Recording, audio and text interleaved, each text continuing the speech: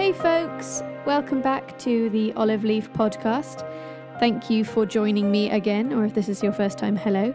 This is only episode 2, so we're all new here really. This week I wanted to talk about some Tudor history. I've always been a big Tudor fan. I'm a fangirl, I'm a history fangirl, what can I say? That is essentially what this podcast is all about, just nerding out. So hopefully you'll be interested. I'm going to take it a bit magical as usual and talk about a very mystical and very interesting character called John Dee, who was around in the Elizabethan period. But I want to give you a bit of background because basically I just want an excuse to talk about Queen Elizabeth, so I'm going to talk about her first.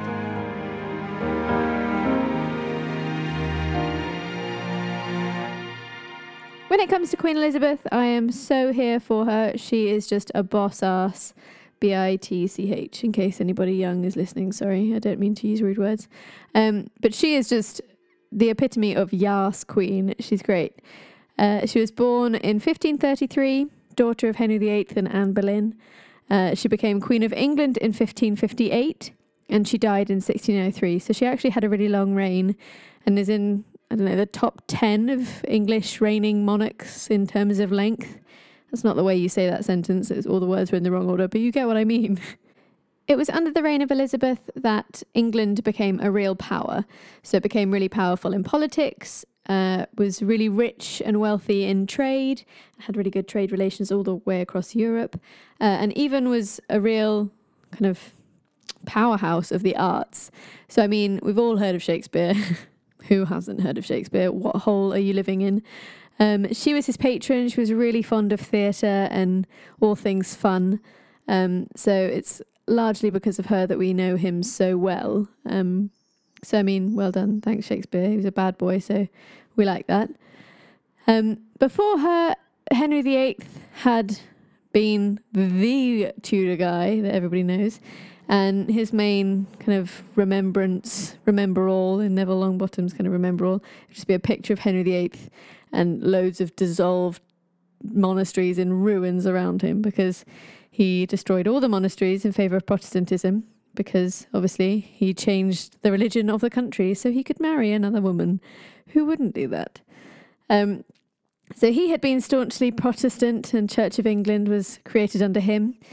His daughter Mary Tudor from his first marriage had been staunchly Catholic, and she had got the title Bloody Mary for persecuting all those who were against her. And though Elizabeth herself was Protestant, she was actually probably the most tolerant religious ruler of the Tudor dynasty.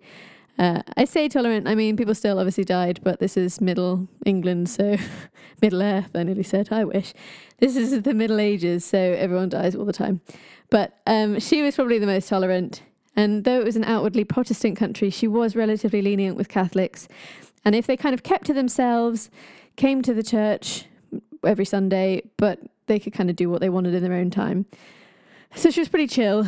I know there's loads of history buffs out there screaming at me, but what about Mary Queen of Scots? And yeah, fine. I mean, that was a low point. She did have her cousin executed because she was a legitimate heir to the throne and she was a Catholic woman. So she was like every Catholic in the country and in Scotland and everywhere wanted Mary Queen of Scots on the throne. And because of various uncovered spy plots, Elizabeth ended up, her hand was kind of forced and she had to execute Mary. But this is a really touchy subject for me because I love both Elizabeth and I love Mary. So I don't really want to go into it because I might cry or it just might be long enough for a whole nother podcast. Maybe I'll do that a different time. Apart from that, Elizabeth did many other amazing things. Personally, I am most grateful for the fact that the Spanish Armada happened during her reign and it failed. So I'm basically thanking her for not being Spanish because I can't roll my R's. So I would really struggle. So I'm really glad. It wasn't really her. It was mainly weather. Blah, blah, blah. Google it 'cause it's quite cool. But anyway, that was all during her reign and she helped me dodge a bullet. And if anybody can give me actual tips on how to roll my R's, that would be great. Comment below. Thanks. She never married. She never had kids. She don't need no man. She was happy being independent on her own. She actually even wore her coronation ring on her wedding finger because she was married to her people and her subjects. So I think that's pretty cool. And if she had have got married, her husband would have outranked her, so she would have still been queen, but her husband then would have become king, rather than now, like Prince Philip is prince, so he doesn't outrank the queen.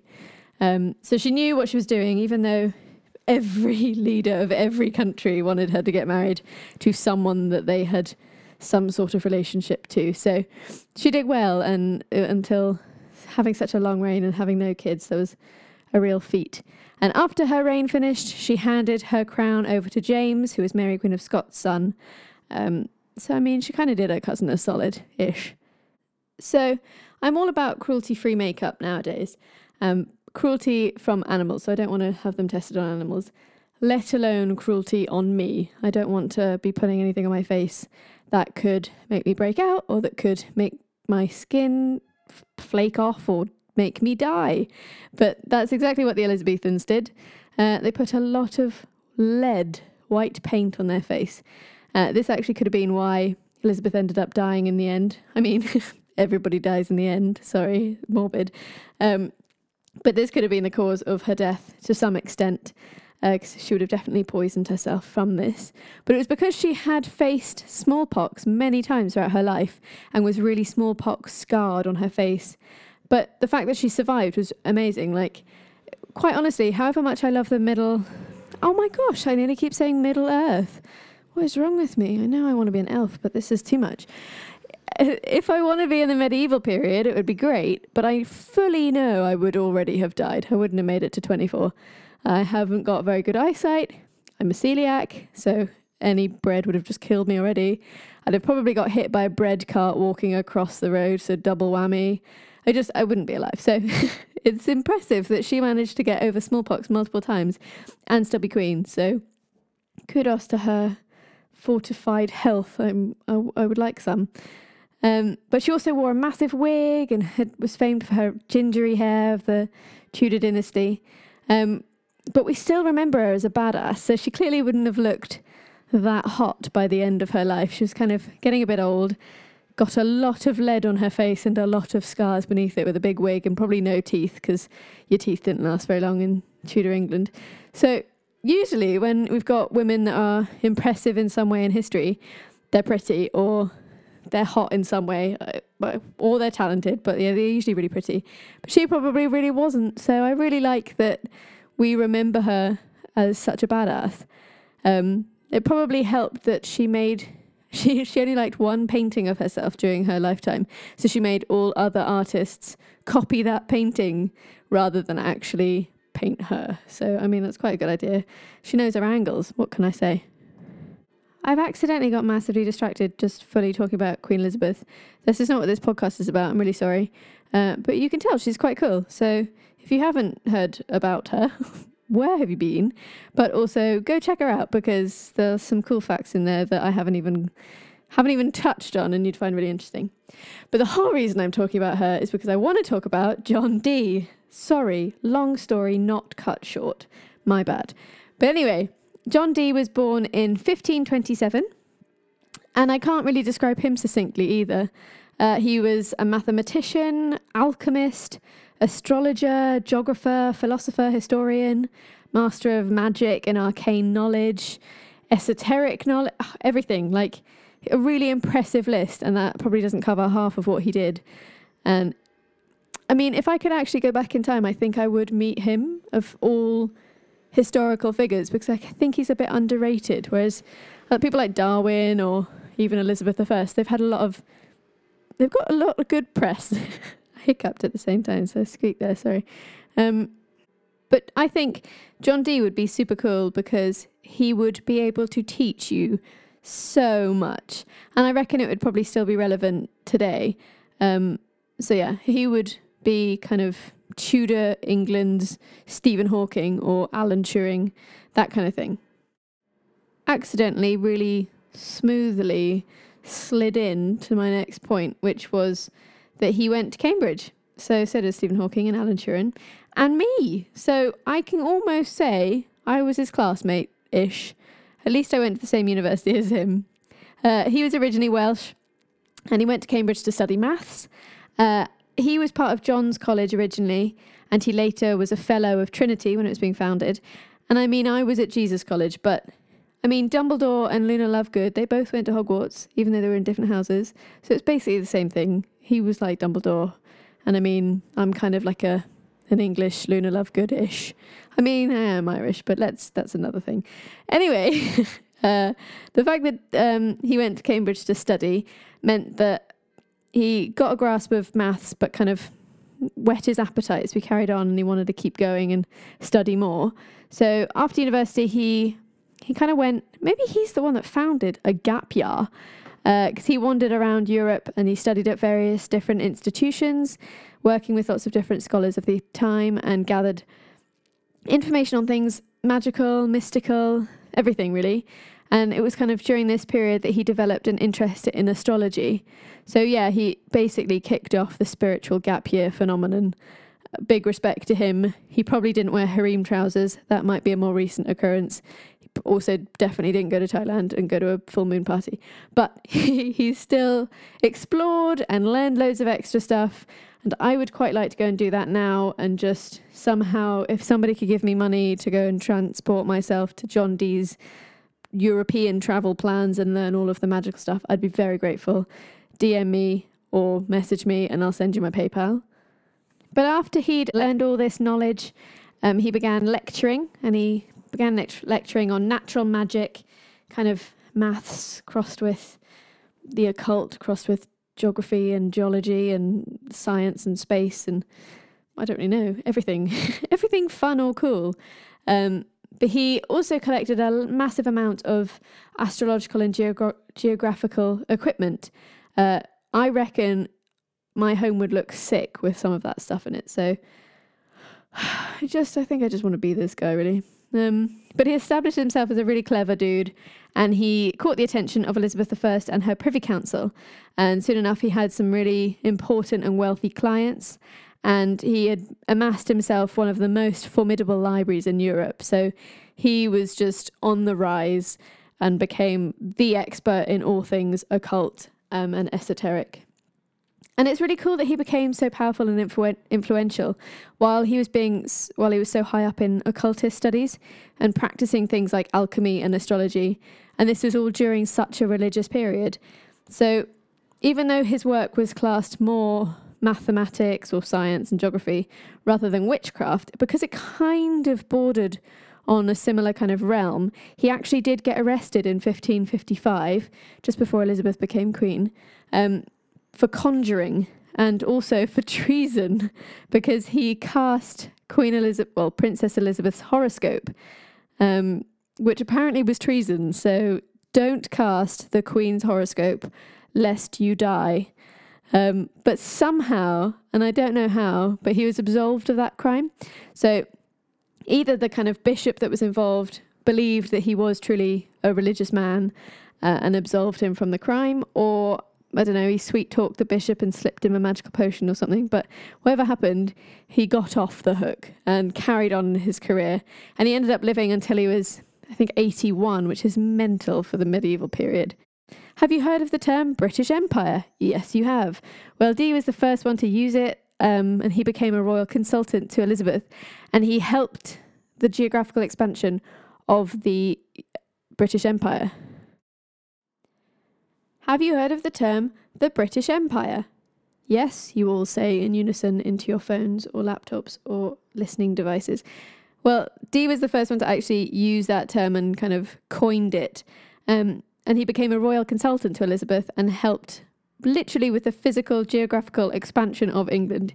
He poured himself over books and charts and maps and kind of worked out where should be a part of the British Empire. He even said that because King Arthur, big up my boy, had included Ireland, Greenland, Iceland, and some bits of the North Pole under King Arthur's control, then Elizabeth should as well. And I think maybe just the fact that Dee talked about Arthurian legend is just like kind of like cocaine to me. So, I mean, I don't know what that's like, so please don't don't call anyone, I'm fine. But he was clearly a big geography man, so that was his role for quite a long time. But soon enough, he branched out into his other areas of interest, further into the dark arts, if you would. And he created a partnership with a guy called Edward Kelly. Now, Edward Kelly wasn't a professor or scholar or anything like that. He was actually a medium and an occultist himself. And Dee and him began to work together. I think Dee kind of was very impressed because he'd met many mediums over his time, but never somebody as convincing as Kelly. And they began their quest into angel work and summoning angels for scientific and for divinational purposes. Divinational, I just made that word up, please don't use it. But Dee claimed that the Archangel Michael came to him in a vision brought about by Kelly, and that's what kind of sparked this bond between them, that Dee genuinely believed Kelly and his skills, really. So this is where they started their adventures together. And if you have ever heard of John Dee, you will know him in association with Edward Kelly. They're kind of like, I don't know, Bill and Ben, and they're not flower pot men. What? Only two people I could think of. Bloody flower pot men. Anyway, they lived together at Mortlake. Dee had his house on the Thames, and Kelly kind of moved in. I think maybe both their wives moved in. Maybe Kelly's wife also moved in, and they all lived in the big house together. A big party. I don't know. There's not a huge amount of information about this kind of period because I'll describe what happens later, but a lot of records and ironically, a lot of the books that were written in, which was all what Dee was about, have been lost, which is such a shame because I think they'd be really cool. But this is where they lived. This is where they studied. They summoned angels, read countless books, and wrote down all their angelic communications. There's accounts of the windows being constantly shut with the curtains pulled over it so the outside light didn't affect their work. And together, Kelly and Dee basically created or transcribed, according to them, a whole language in itself. The language that was apparently used by God to create the universe, the Christian God, obviously, and the language used by angels, and that's called the Enochian alphabet. And it's a weird alphabet that's kind of made its way into modern culture and is in programs on TV about kind of supernaturally stuff. So it's well known even now, and some spiritual people use the Enochian alphabet still. And I bet most people don't know that Dee was the guy that kind of did it all. So using this alphabet, they transcribed and understood loads of different messages from angels. They even had loads that they didn't understand and big charts of coded messages that they themselves couldn't even work out, which is unusual considering they created the language. But anyway, they wrote countless books on the subject, and it was just incredibly complicated and took an incredibly large amount of work and time. So again, it's really interesting, I think, this crossover between magic and religion, and that their work was so widely accepted and revered, even by Elizabeth I. So if a monarch is thinking it's really cool, even though it borders on the supernatural and the occult and witchcraft of the time, it was still widely accepted. So the fact that communicating with spirits is usually reserved for witchcraft as well as divination, because it was angelic, it became intrinsically linked with Christianity and therefore became a science to an extent. And I think that's a really interesting subject about kind of how people will put aside prejudices if it helps them, because I think Elizabeth I relied on Dee quite a lot for kind of advice, and he was almost like a tutor to her in some respects for a period of time.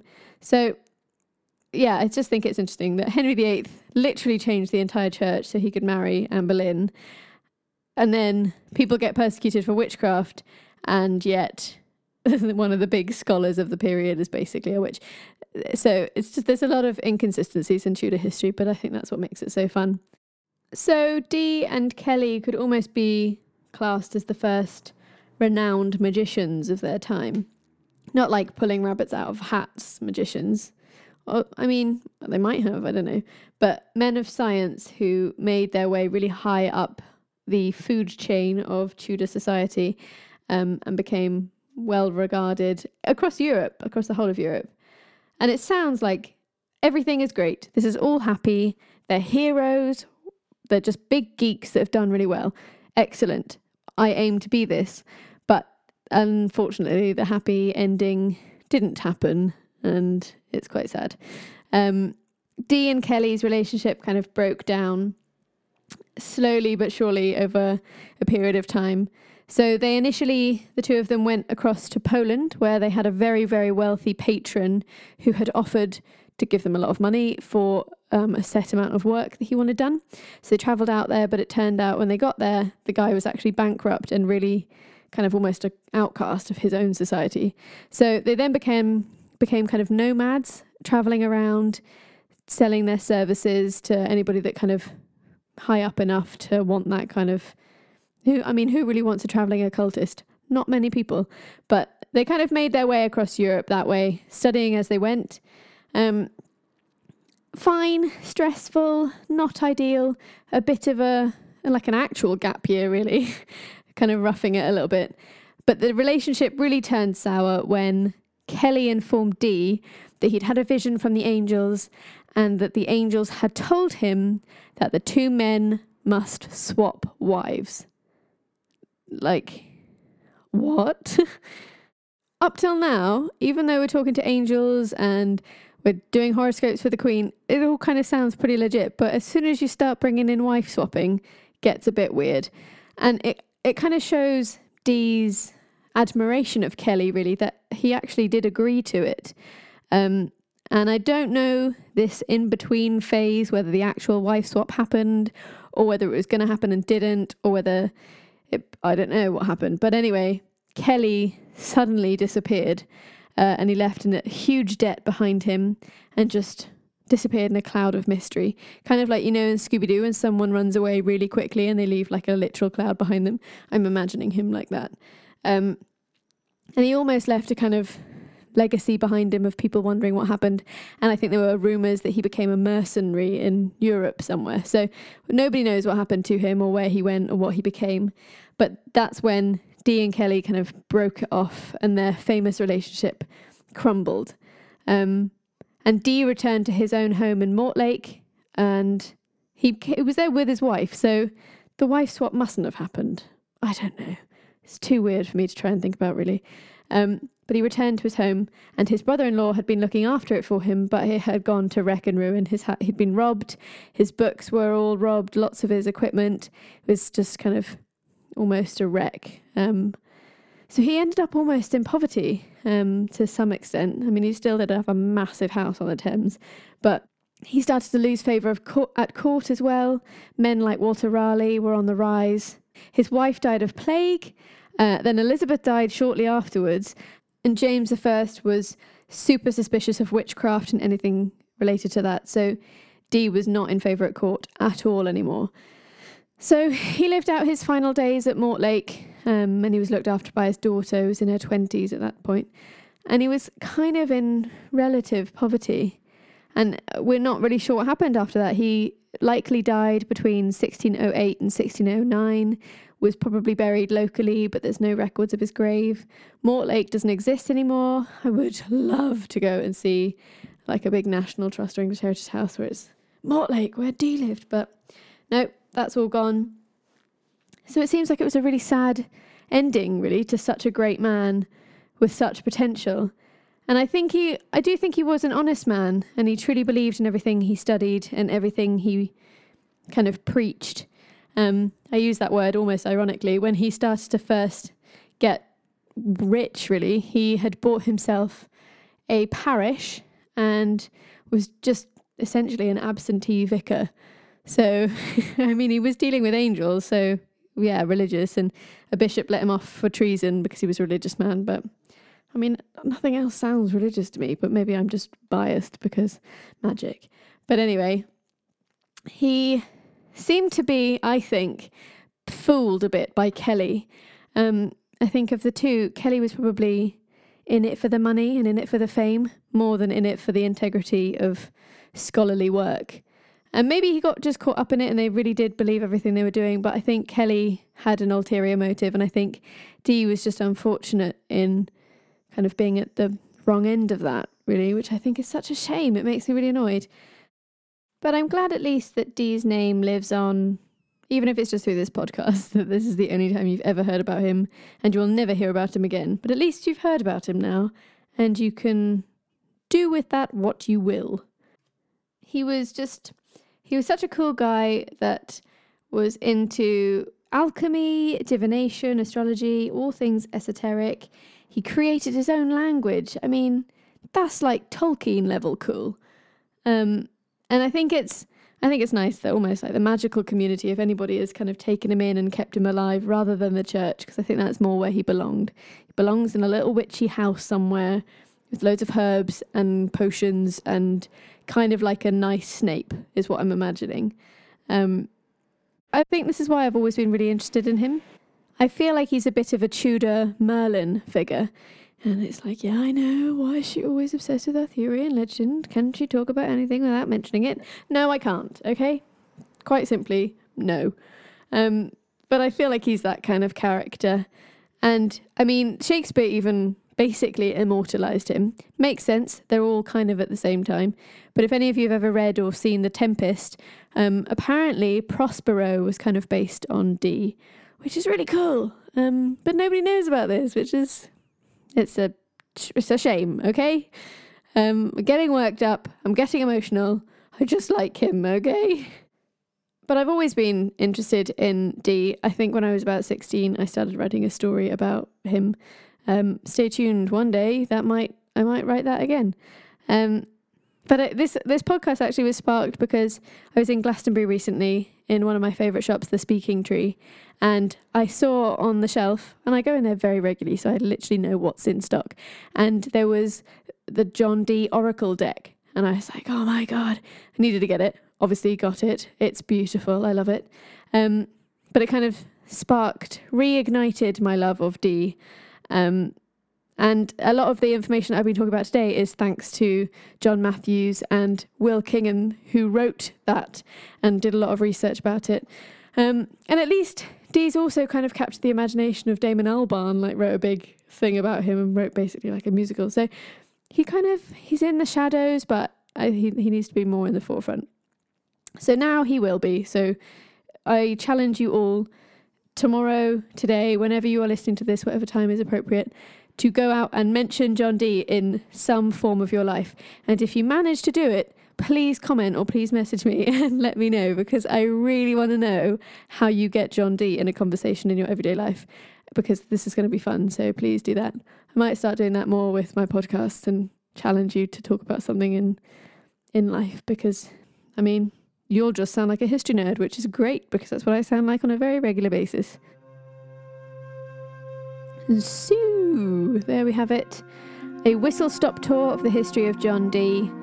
Nothing strange or startling. I haven't just discovered a secret crypt in Richmond with 17 angels buried in it with 6 panels of Enochian language that will decode the future of our planet and something else that could be in a Lara Croft game. Unfortunately, no. I'm just sitting in my room, in my house, talking about John Dee and some history. One day, please pray for me that might happen, that I can be Lara Croft in real life. But till then, I just want to talk about one of the first and greatest magicians in British history. And so you now know that he was in Tudor England, contemporary with Shakespeare and Elizabeth I. And just my excuse to talk about Elizabeth I a little bit because she's cool. So thank you very much for listening. I hope it's been of some use or satisfied some history hunger that you might have had today. If you've got any comments or things you'd like me to do in a future podcast, please let me know. And thank you very much for listening. I will see you guys next time. Hope you all have a magical day. Ciao for now.